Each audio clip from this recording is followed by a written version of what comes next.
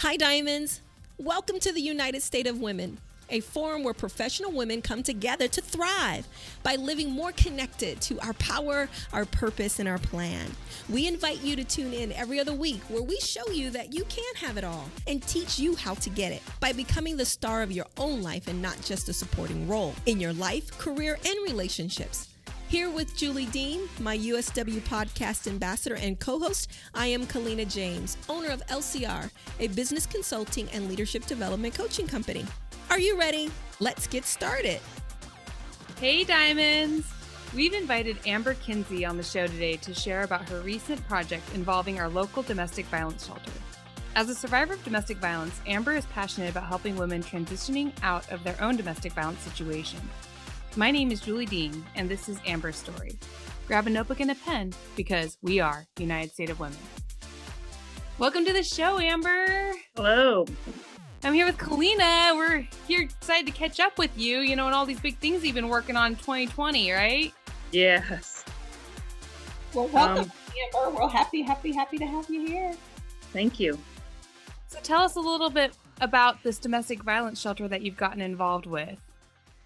So after my first State of the Women's brunch that I did, I think last year, 2019, I spoke to Kalina about a project with the domestic violence shelter and redoing the whole shelter because it has been updated in 12 years. Some spots are okay, some spots are run down, but it just doesn't feel like home. It's gray, it's gloomy. So we came up with the idea to find sponsorships to redo the shelter itself. So a sponsorship for the kitchen, a sponsorship for each of the 7 rooms, a sponsorship for the multi-purpose room, and then just some smaller sponsorships to help with toys and other things that the shelter needs. So far, we have raised around between $10,000 and $12,000. We have one big white diamond sponsor, which is $5,000. To help with the kitchen, we have one room already sponsored for $2,500. The city has given some money. Mayor Tyler Moore has given some money. The commissioners have given some money. IBEW has partnershiped with us. They're going to go in January. They were supposed to go in November, but because the shelter got hit with COVID, they have closed it down to outside vendors and contractors. So they're going to go in January. Give us an electrical quote with that and see how they can help us. Typically, they utilize apprenticeships to do the electrical work so that they can gain hours and time towards their journeyman's card. So I'm waiting to hear from them and the contractors. I have a couple more feelers out there with Target itself. I sent an email to Target. FCA, I've contacted several people within FCA and they're more than willing to help. I'm just waiting to hear back from them. And some various other organizations that are willing to help. I didn't realize how much people wanted to help in something like this until I started it. And people are like, oh, we'll help, volunteer. I had a guy approach me yesterday. I want my sons to get involved so they see and understand, because sometimes they act too privileged. That's how he put it. So he's going to sign up to help with volunteer days. We had IUK students do the draft for the budget and the initial project. They gave us some fundraising ideas that I'm going to try and schedule for next year. One being a bowling event. I think that's huge. I think people will enter a bowling tournament, ride to raise money with, I'm going to go out to the Harley shop and see if they're more than willing to help me set that ride up. So that's on my list to do, and some various other fundraising events. Very cool. That's impressive. Yes, that's so impressive. Cool. Hopefully I can get them to help us. So I think you will. I think you absolutely will. They've got big hearts here in the community for charitable opportunities, and so I look forward to hearing the outcome of that partnership with them. But I really feel like they're going to want to get involved and do something big for the domestic violence shelter. There's a couple other unions that I'm going to contact to see if they're going to help or willing to help. So I'm pretty excited about it. Very cool. That is really cool. So Amber, what initially, besides the brunch, what was it that really started your passion around helping serve in this space when it comes to helping women with domestic violence? So I'm a domestic violence victim myself. 5-6 years ago, went through a horrible divorce that ended in a domestic violence event. Fortunately, I had the funding and the education that I didn't have to utilize the actual shelter, except for the victims classes that they offer. So when I went through all that, and as Kalina says, found my path that she helped me find, I wanted to help and give more, helping women get out of a situation that didn't have the resources that I had. Most victims don't have the education or the resources when they choose to leave or get forced to leave. And they don't know where to start to get back their birth certificates, their driver's license, a home that they can call their own, a job, and just to become more independent. I believe that I have a lot of knowledge and experience that I can give them and help them in that way. Mm. So you are, this is familiar to you, the situation in which the women, or men are encountering or have encountered is very familiar to you. Yeah. And not only did I experience it through my first marriage, but even my childhood. My dad was abusive. And now not only did I go through it, but I get reminded periodically because now I have absence seizures because of the abuse. So it's something that every time a seizure comes on, I get reminded of what I went through. So. Wow. Well, thank you so much for sharing that with us. I'm really curious. You had said that, you had seen some of these characteristics when you were a child from your dad. What was it? What was the defining moment for you when you realized you were in a relationship that had a lot of these same patterns? I think years before I ended up ending the marriage, it ended in 2014, but it began to fester years before that with a lot of verbal abuse, mental abuse, threats. Always got threatened that if I would leave, he would take my kids, force my kids to hate me, and that I would never make it on my own. And then one day, it just clicked. It just clicked that I had to leave. I left prior, ended up going back, but one day I just said enough's enough. So tell me about the first time that you left then. So you were ready, you had everything packed, and then you left, but you came back. I came back because, we had that initial discussion that he admitted to what he did was wrong and so forth. And I thought, well, I owe it to my kids to give another chance. And it just didn't, I should have stayed gone. So then the second time, why do you think it was easier to not come back? The second time I got put through a wardrobe and a wall. So once that happened, I wasn't going to go through what I went through as a child, where on a daily basis I was abused. So, and I wasn't going to allow my kids to see that or allow my daughter to think a relationship like that was what it should be. Wow. That's crazy. And that's, good for you. That's so powerful just right there, because I'm sure there's a lot of people that, in a relationship are thinking it's time to go, but how often are they coming back because they're thinking, well, maybe this time's going to be different. And it sounds like it really started to escalate for you. It did. It did.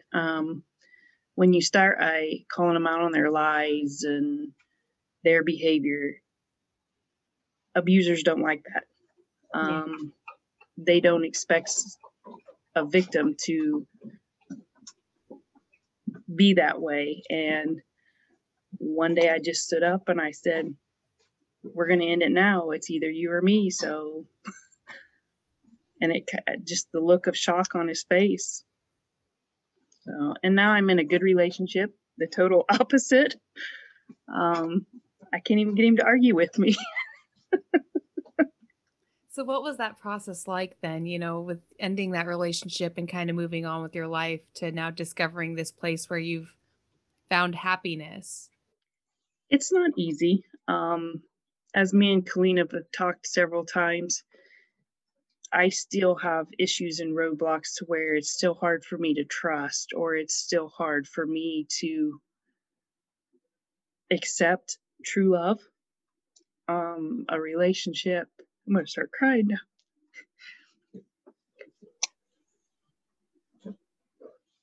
A relationship that I can actually be supported, through it all. He supported me in getting my master's degree, which was never done for the first one. So it's hard. It's not an easy process.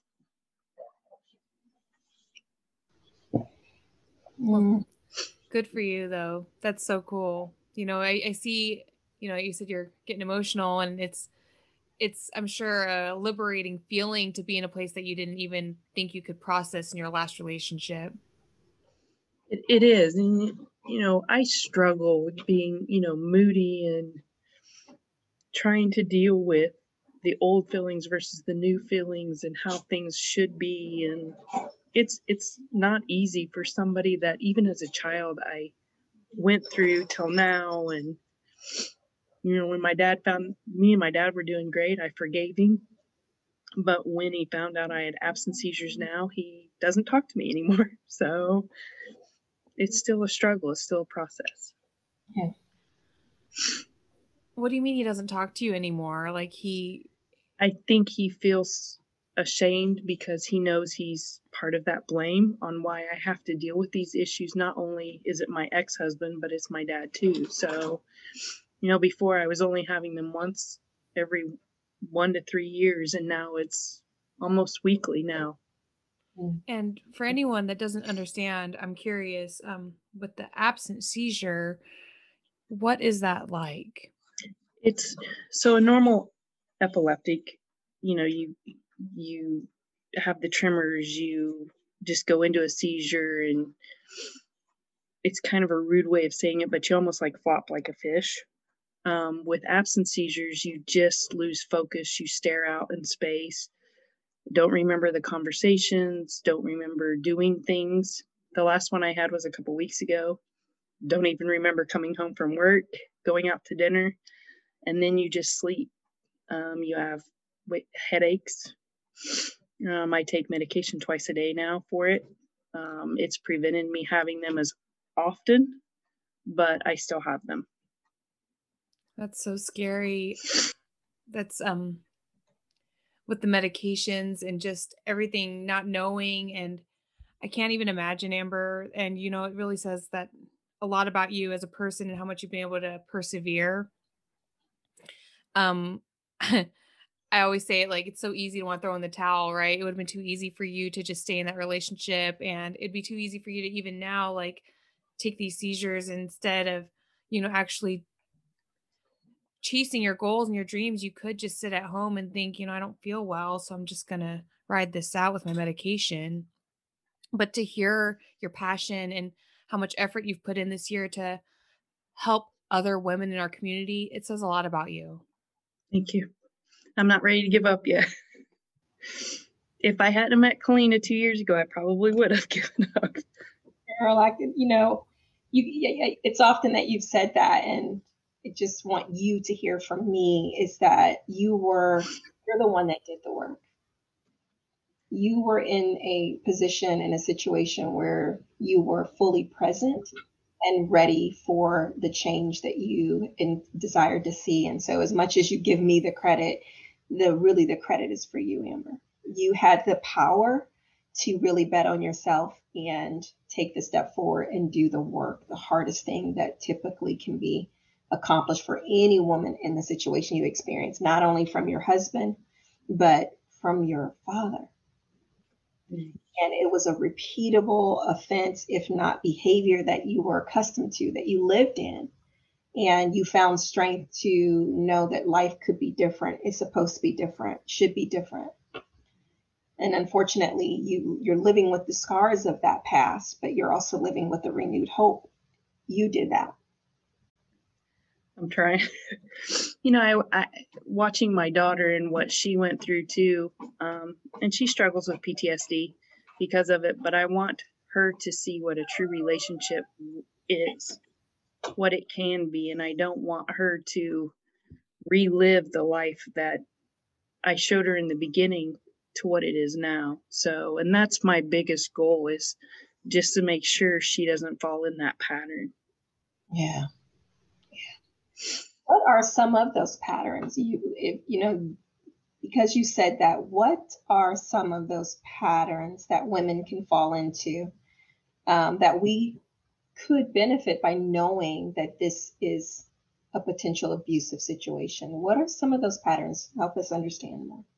I think if you live in fear on a daily basis, if you can't make decisions for yourself, and those decisions are constantly being made for you.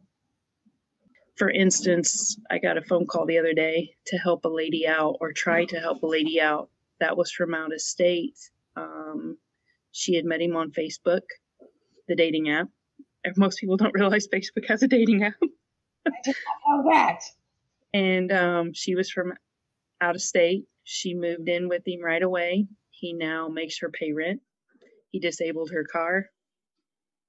He pimps her out. Wow. And she is in, and I had it all set up to go to the shelter. The police were going to go get her out. And she's in such fear that she said, no, I can't do it, And I'm not sure she understands what is on the other side. And it's not knowing that there are resources on the other side to help you get away, to regain your life, to regain your independence. Most women don't know that. And even men. Working through the shelter with Tracy and Allie, I've come to realize that more men use the shelter as women do. And in teaching gender sensitivity and anti-harassment classes for the city, I tell them guys are harassed too. Guys go through just as much as women do, but to them it's more embarrassing because they see themselves as this big, muscular, strong person, but yet not strong enough to get away from the harassing person. So it's everywhere, and people just don't realize the resources out there. Yeah. And thank God for those resources being out there. And so, in hearing you, individuals that may experience living in fear, of their safety or of just how they're treated, always feeling as if they have to be afraid of that partner, that spouse, or that significant other, and someone who is unable to make decisions for themselves because all the choices are made for them. Mm-hmm. And I've lived that way for years because, my first degree was in something I would have never gone in, but I enjoyed it afterwards. But I was having people tell me what I should go to school for, having people tell me what jobs I should get. My dad even told me I shouldn't work at all. I should stay at home. And now it's leaving that first one and going into the second one. I have the support and the encouragement to say, you can do whatever you want to do, and just graduating with my master's degree. I graduated with a 3.923 grade point average, working full time, traveling, doing whatever. I did it. I did it on my own, and it was a decision I made on my own. So, and there's even resources out there for education. If the women or men get out of that relationship, there's resources for them to go to school, to get the funding, to do that. And most people don't realize that. Yeah, and you saying a lot, girl, because you went against the grain. You should be, I know you are extremely proud, and we've never seen your face, and to see the things that you've done in spite of what others have told you not to do. And even last but not least, I heard you say your father said you shouldn't even work, which is another key indicator that there is a potential abusive situation, is when they choose to want to keep you in isolation. Right? They want to keep you to themselves, away from your loved ones, away from your friends, away from people who can inspire you, speak into you, because they're afraid of what you may do with those relationships, or what you may learn, and discover. And I don't want people to think that I hate my dad or I hate my ex-husband. For a victim, it was important for me to forgive them both. I can't say I hate my ex-husband because he gave me 2 beautiful kids. And I'm on the path I am today because of that. And I can't say I hate my dad. I love my dad to death. Does a victim ever forget? No. But I think for somebody to move forward and keep moving forward, sooner or later they have to forgive, and they have to do that in their own way. And somebody told me when I went through my first divorce, you have to find happiness and joy within yourself before you find happiness with somebody else.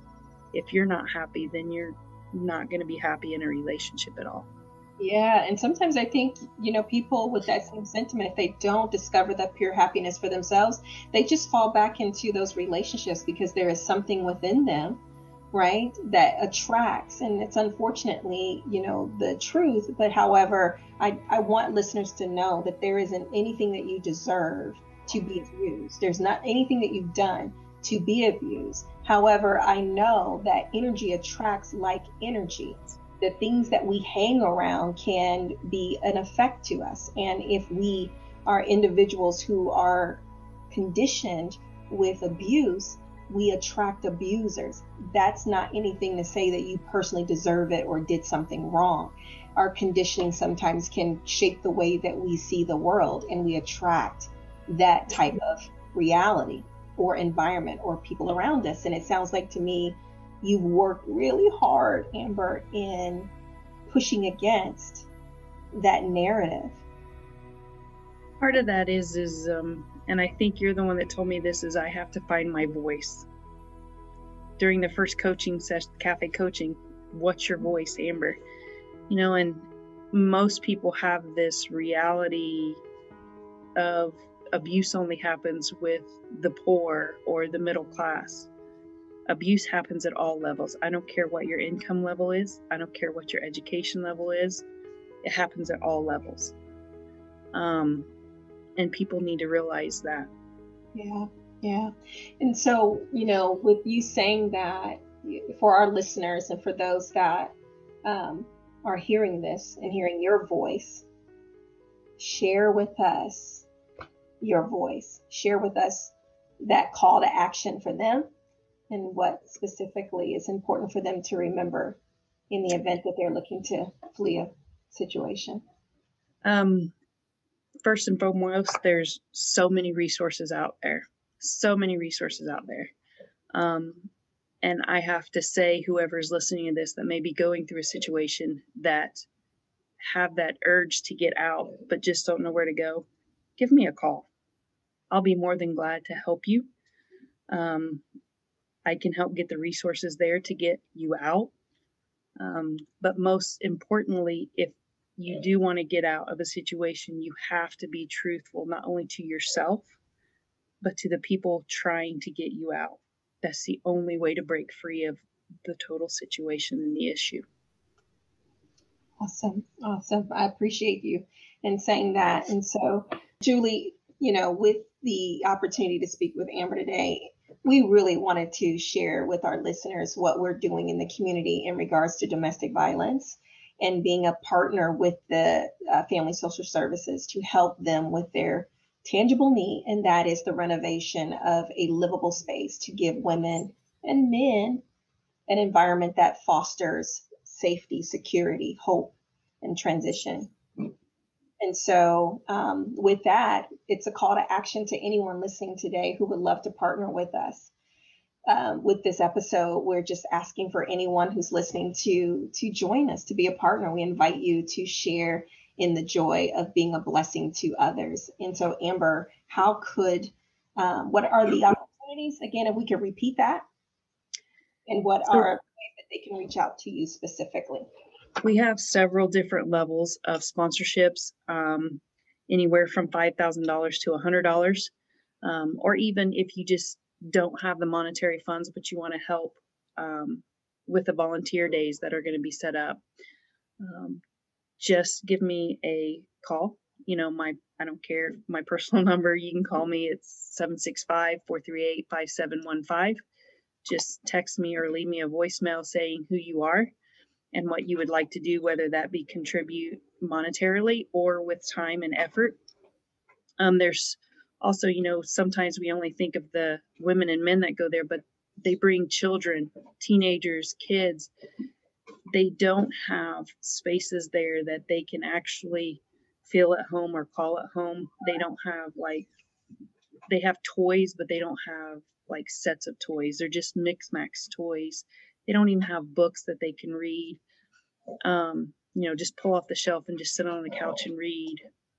They do have some computers that they can do homework, spaces like that, but there's so much that they could use. Home is not where you live, it's in the heart. And if we can make that more of a home for them while they're there, that's what the goal is to make them feel comfortable. Nobody wants to be there, especially a child. But to make it more comfortable and more like home would mean a lot. Yeah. So Amber, let me make sure we have different levels of sponsor dollars. Obviously, that someone can come to the partnership with us as low as $500 or as high as $5,000, if I'm not mistaken. Actually, right? As low as $100, and as high as $5,000. Okay. So the $5,000 and $2,500 are more supporting the rooms themselves. The $1,000, $500, $250, and $100 are more supporting what is left over for the rooms to do, but also items, books, games, toys, bedding. We talked about giving each child and each adult like a journal pack where they can write, they can color, they have something that they can call their own, giving the kids a blanket that they can take with them as support, as comfort. So there's so many different things that we can do that I can explain in more detail if they want to contact me either via my phone number or my email, which is akinsey2020@gmail.com. And again, call me at any time, leave me a message, text me, email me, and we can get that all set up. Nice. Thank you so much, Amber, for being here. And I'm certain that we'll put all of the details and descriptions on how to reach you and contact you in the podcast and the episode, and as we post this on social media. But it's an opportunity to partner, and we're thankful that you have taken up the mantle to be a leading force in our community. It's powerful how you have drawn so many wonderful leaders together to donate and share, to give. And it sounds like that we have about a third of the way to go. Our financial goal is, I think, $50,000 to be able to cover the cost of everything. And this is a 1-year project. So it's a project where you're looking for partnership and funding now. And so that as we get closer to past our COVID pandemic and their cases, we'll be able to go in and do the renovation. But for now, it's a great opportunity for partnership. Yes. So much for doing it. I'm excited. We are excited as well.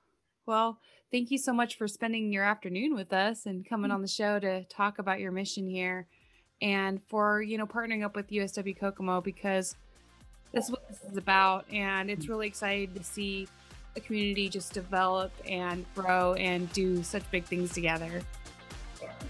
Yes, it is. Until next time, Diamonds, shine bright. I hope you enjoyed this episode. If you did, share it. Share it with people you care about, people you think this will benefit. Share with your team or colleague who is having a difficult time and is looking for solutions. We all want to help people live empowered, to know what to do when faced with uncertainty. And I believe that these ideas can help others have that success. So please share it. But also follow us on our #community Power Purpose Plan. And tell us what you think and how this episode has helped you. Diamonds, you have a choice to live connected to progress and growth. You deserve it, and it is yours to have. Live life, my friend, and be encouraged to step into your power purpose plan today. Until next time, take care.